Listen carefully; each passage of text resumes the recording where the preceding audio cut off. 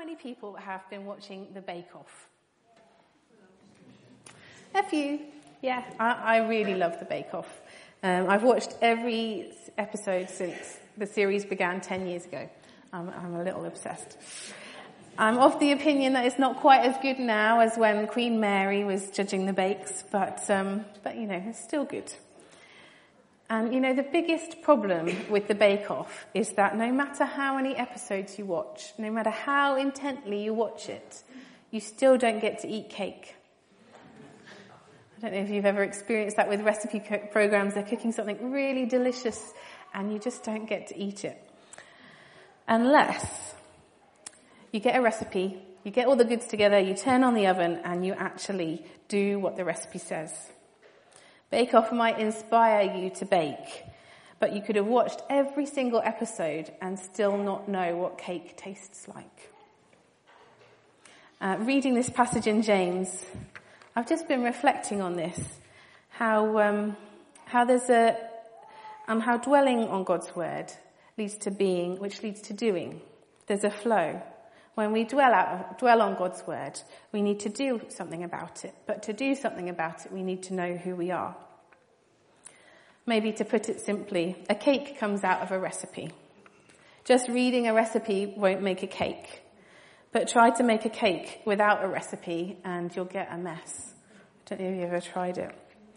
Trying to live our life without knowing who we are and what we're designed to be is like making up a recipe for something you've never made. But equally, just reading the recipe, just reading God's word and knowing what it says, knowing what we're designed to do, but not actually doing it, will never produce the goods, will never produce fruit. James uses the analogy of a mirror. He says that people who listen to God's word but don't do what it says are like people who look at themselves in a mirror and then straight away forget what they look like. I don't know about you, but I don't really like looking in the mirror. It's one of the reasons why I don't go to hairdressers very often. The kind of the mirror and the bright lights, all your blemishes come up. But have you ever got a bit of lettuce stuck in your teeth and not noticed until the next time you've gone to a mirror? That's why pretty much every bathroom will have a mirror in it. If we don't have a mirror to show us where we're dirty, we're never going to get clean. But seeing that we're dirty is not always uncomfortable. Realizing that you've talked to about 50 people with a bit of lettuce in your teeth is just embarrassing. Just like mirrors show us the truth about ourselves externally, God's word shows us the truth about ourselves on the inside. In the ancient world, mirrors were just polished pieces of metal, and they were also used for moral self-reflection. And God's word leads us into the sometimes uncomfortable, but always life-giving truth about our nature, about our hearts, and about our very being. It tells us who we are. It tells us that we're dearly loved children of God who have got dirty.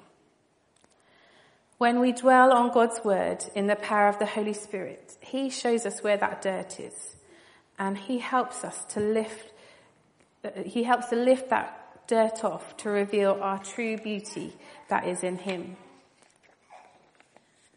God's Spirit helps to reveal those lies that Boz was talking about last week that trip and tempt us, and speaks his truth to us, bringing life and freedom. And this passage is quite a challenging one. Verse 22 says, "Do not merely listen to the word and so deceive yourselves." It's all too easy to look into the mirror of God's word, be challenged, and then walk away and do nothing about it. Our education system is excellent. I have the greatest respect for our teachers, but it tends to lead us to think that to know something is to be able to remember it enough to be able to write an essay or sit an exam. It gives us quite a head understanding of knowledge, a cerebral understanding of knowledge. And we don't necessarily think that practically about it, how important it is to apply that knowledge, to really know it. It can be really easy for us to substitute reading, hearing, or talking for doing when they're not the same thing. Reading a book about forgiveness is not the same thing as forgiving someone. Thinking about your problems is not the same thing as turning to God with them in prayer. Hearing Jesus' commands to love our neighbours is not the same thing as looking at the person who has annoyed you or hurt you and seeing them as the son or daughter of God, that God loves, and paying that price to love and respect and speak well of them, behind their backs as well as to their face. Listening is easy. It's actually doing something about what God says that's costly. And the trouble is that only listening to God's word and not doing something about it can be quite dangerous, because listening can make us believe that we are doing something that we're only thinking about. Jesus reserves his strongest criticisms for the Pharisees who do just that. They know God's law inside and out, but they don't really practice the heart of it. And Jesus says of them, "This is why I speak to them in parables. Though seeing, they do not see. Though hearing, they do not hear or understand." The trouble with just listening and not doing is that it becomes very easy to deceive ourselves that listening is doing and become blinded to the reality of our own state. And before long, we listen but we don't hear because we think we know it already. I don't know about you, but I've been a Christian quite a long time. I've done a theology degree. I've sat through I don't know how many sermons. And it can feel like, you know it all already. Someone stands up and they say, "Oh, well, that's nothing new." And it can just get a bit boring. But God's really been challenging me recently that actually I might know a lot of things about being a Christian, but the beauty of being a Christian is actually trying to live out God's word. That's when it gets exciting, when we try and live it out in our life, when we let it challenge, when we let it transform us. Putting the Bible into practice with the help of the Holy Spirit is a lifelong adventure. And let's be honest, if we're talking about living the lifestyle of Jesus, we've all got a really long way to go. We've all got a lot to learn, especially me. And it's too easy as a Christian to know the right things to say, to present ourselves as holy. But it's God who's perfect, not us. We're just the ones that know our need of him. So, do not merely listen to the word and so deceive yourselves. Verse 22. I'm going to get a little bit challenging here. How many people have put the last 2 weeks' sermons into practice? Josh's sermon about enduring trials with joy. I remember a particular bit of it where he says about listening to people whilst they speak. Really listening to them. Or Boz's sermon of last week of getting underneath the lies that tempt us away and discover God's truth in our individual situation. Or even his challenge to us to read the book of James. I'm not saying these things to make you feel guilty. God loves you no matter what you do. If you never pick up the Bible again, God loves you. But if we're really serious about being God's disciples, if we're really serious about being transformed, we actually have to do something about God's word. Listening to sermons each week won't do that. We actually need to take them and apply them to our lives. And that's not about trying to do everything all at once, suddenly, New Year's resolutions, I'm going to do this. I'm not talking about that. But it's about listening to the guidance of the Holy Spirit, listening to those prompts that the Holy Spirit gives us, where he just puts his finger on something and says, "Ooh, have you thought about this?" Not that general kind of guilt condemning that the devil does, where it just makes you feel rubbish and you're still there. And you're left there. But that kind of specific prompting, you read a Bible passage and it jumps out to you, or you're having a discussion with a friend and something just sticks in your heart and you remember and you think, "Oh, that's God speaking to me." Or you're walking along the road and a thought jumps into your head and you just know that it's God, that it's life-giving, that it's challenging. And what I'm talking about is just not ignoring those things, because it's very easy to just think, "Oh, God spoke to me," and then walk on and forget about it. Dwell on those things. If you feel God speaking to you about something, dwell on that word. Go deeper with what God's actually saying to you. and do something about it. And this is where it's really important that we don't try and do this on our own. It's really hard to live a life following Jesus on our own. We need one another to keep us accountable, to remind us that God said something to us last week and we wanted to do something about it. To pray with one another and encourage us when we fail, because we will fail. I've got a prayer partner who I meet up with every week and we have lunch together. And I get her to ask me difficult questions about what God's saying to me and what I'm doing about it. And if I'm struggling with something, what's going on underneath that? Are there any lies that I'm believing? Is there any truth that God wants to speak to me? We need one another's help. Have you got anyone that you can ask just to say, look, can we meet up regularly? And can you ask me what is God saying to me and what am I doing about it? Because actually doing something about what God's saying is really hard. And we need to be intentional. Just thinking wishful thoughts about how we want to pray more or how we want to stop gossiping or just generally be better won't do anything. Listening to God's specific word for our life and doing something about it will change us. At this point, I think it's important to go back to what I said at the beginning, because what we do comes out of who we are or who we think we are. And it seems to me that certain people have a tendency for either doing or for being, for reflecting. One comes a bit more easily than the other. And I've talked about the importance of doing God's word, but perhaps you're one of these people who is always doing. How do we know what to do unless we listen? How can we make sure that the cake is a success unless we read the recipe and keep following it? The key failure, which this passage in James talks about, is forgetting.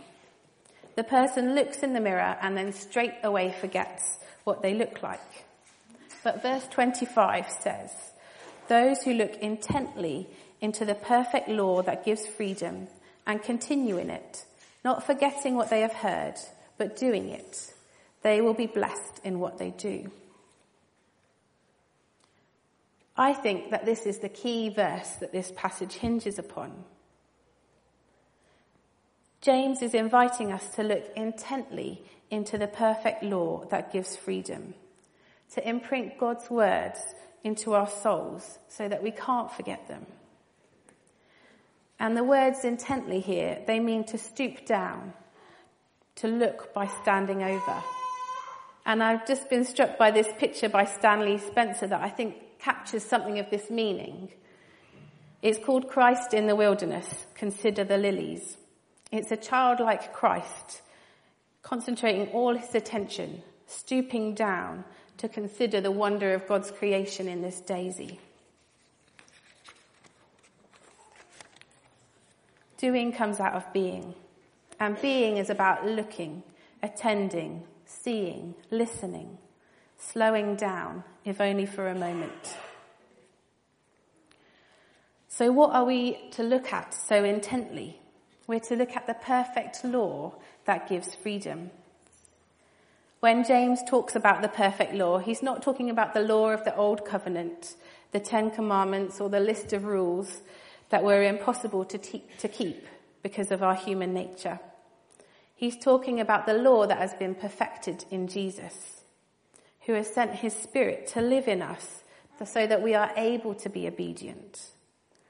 He's talking about those new covenant promises that God has made to us, that by God's grace we're able to fulfill his word. James says we are to humbly accept the word of God planted in us, which can save us. This word of God that we're to humbly accept is three things. It's Jesus himself, God's living word. It's the gospel, the good news of our salvation that brings life to those who repent and believe. And it's the scriptures, the Bible, which are God-inspired and which the Spirit brings alive to us here and now. I love the Message's translation of verse 21. I think I've got it. In simple humility, let our gardener God landscape you with the word, making a salvation garden of your life. So how do we let God landscape us with his word? This word that brings freedom and salvation, that purifies us and helps us to live rightly before God and others. I've been thinking a lot about this recently. Ever since I've had my daughter Ella about a year ago, I found quiet times really hard to start with when I first had her, because there's very little quiet and very little time when you have a newborn baby. But things are calming down, and it's left me with the question of how do I find space to dwell on God and his word? How do I find space to really engage with God, even when things are chaotic and busy? Just because I didn't do my quiet time, does that mean God doesn't love me or I haven't prayed? And I think making space for God at the same time every day and really going deeper into him and his word is really important. But I think we run the risk of becoming religious about it. James uses the word religious for those who do the outward practice, who serve God, but it doesn't really touch their hearts. And I think we can get like that with Bible reading. God doesn't love us because we do a quiet time at exactly at the same time every day and read a certain number of Bible verses a day. God loves us not because of what we do, but because I am his daughter. I am right with God because Jesus died for me on the cross. And that can be quite difficult, but I think when we know that we're God's son and daughter, when we know who we are, we end up wanting to please him and to do more. But when we're just doing because we feel like we've got a strict father standing over telling us we have to, then it won't ever touch our heart. And in the end, we'll rebel against that. Actually, I've been learning that what God wants for me is far more than 10 minutes here or half an hour of my time. God wants my heart. He wants the whole of my life lived to glorify him. And God's teaching me to pray in a way that lasts the whole day as well as my quiet time, to go deeper with him than a religious practice. And I've learned a couple of ways to just dwell on God's word and let it touch my heart, which I'd like to share with you. The first one's perhaps the simplest. Whenever I get a moment through the day, it doesn't have to be very long, I pause and I breathe with God. For God, 1,000 years is like a single day, and a few minutes can be like the taste of eternity. Slowing down just for a second and breathing with God, opening our hearts to him, can make the biggest difference to your life.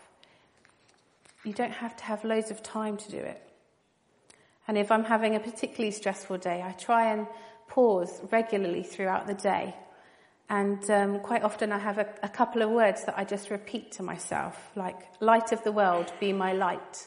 Or I might choose a Bible verse that I've read in the morning and I want to come back to over the day. And just really let it go deeper with me. And the second thing that's helped me to know is to know that God is always there. God's always with us. Beneath everything that's going on, beneath any chaos, beneath any busyness at work, there's a still centre inside us where the Holy Spirit dwells, that we can connect with at any time. It's just like all sounds, all noises are imposed on silence. There's a stillness behind every sound. We don't have to go anywhere special or do anything special. That stillness, that sound is there. It's like the base level for us to connect with. So it might help you to think of your day and think of the thing that you do that you think is just furthest away from God, that's just nothing to do with God. And next time you do it this week, just turn your heart to him and just say, God, I'm here. I recognise you're with me. Because God dwells with us. 1 Corinthians 3 says, do you not know that you are a temple of God, that the Spirit of God dwells in you? God is with us. But are we with him? All that we need to do is pause, Recognise God is there and turn our hearts to him. Invite him into our whole lives, into the situations that are going on, there and then. Those who look intently into the perfect law that gives freedom and continue in it, not forgetting what they have heard, but doing it, they will be blessed in what they do. So doing comes out of being. We live differently when we know that we are sons and daughters of God, loved by him.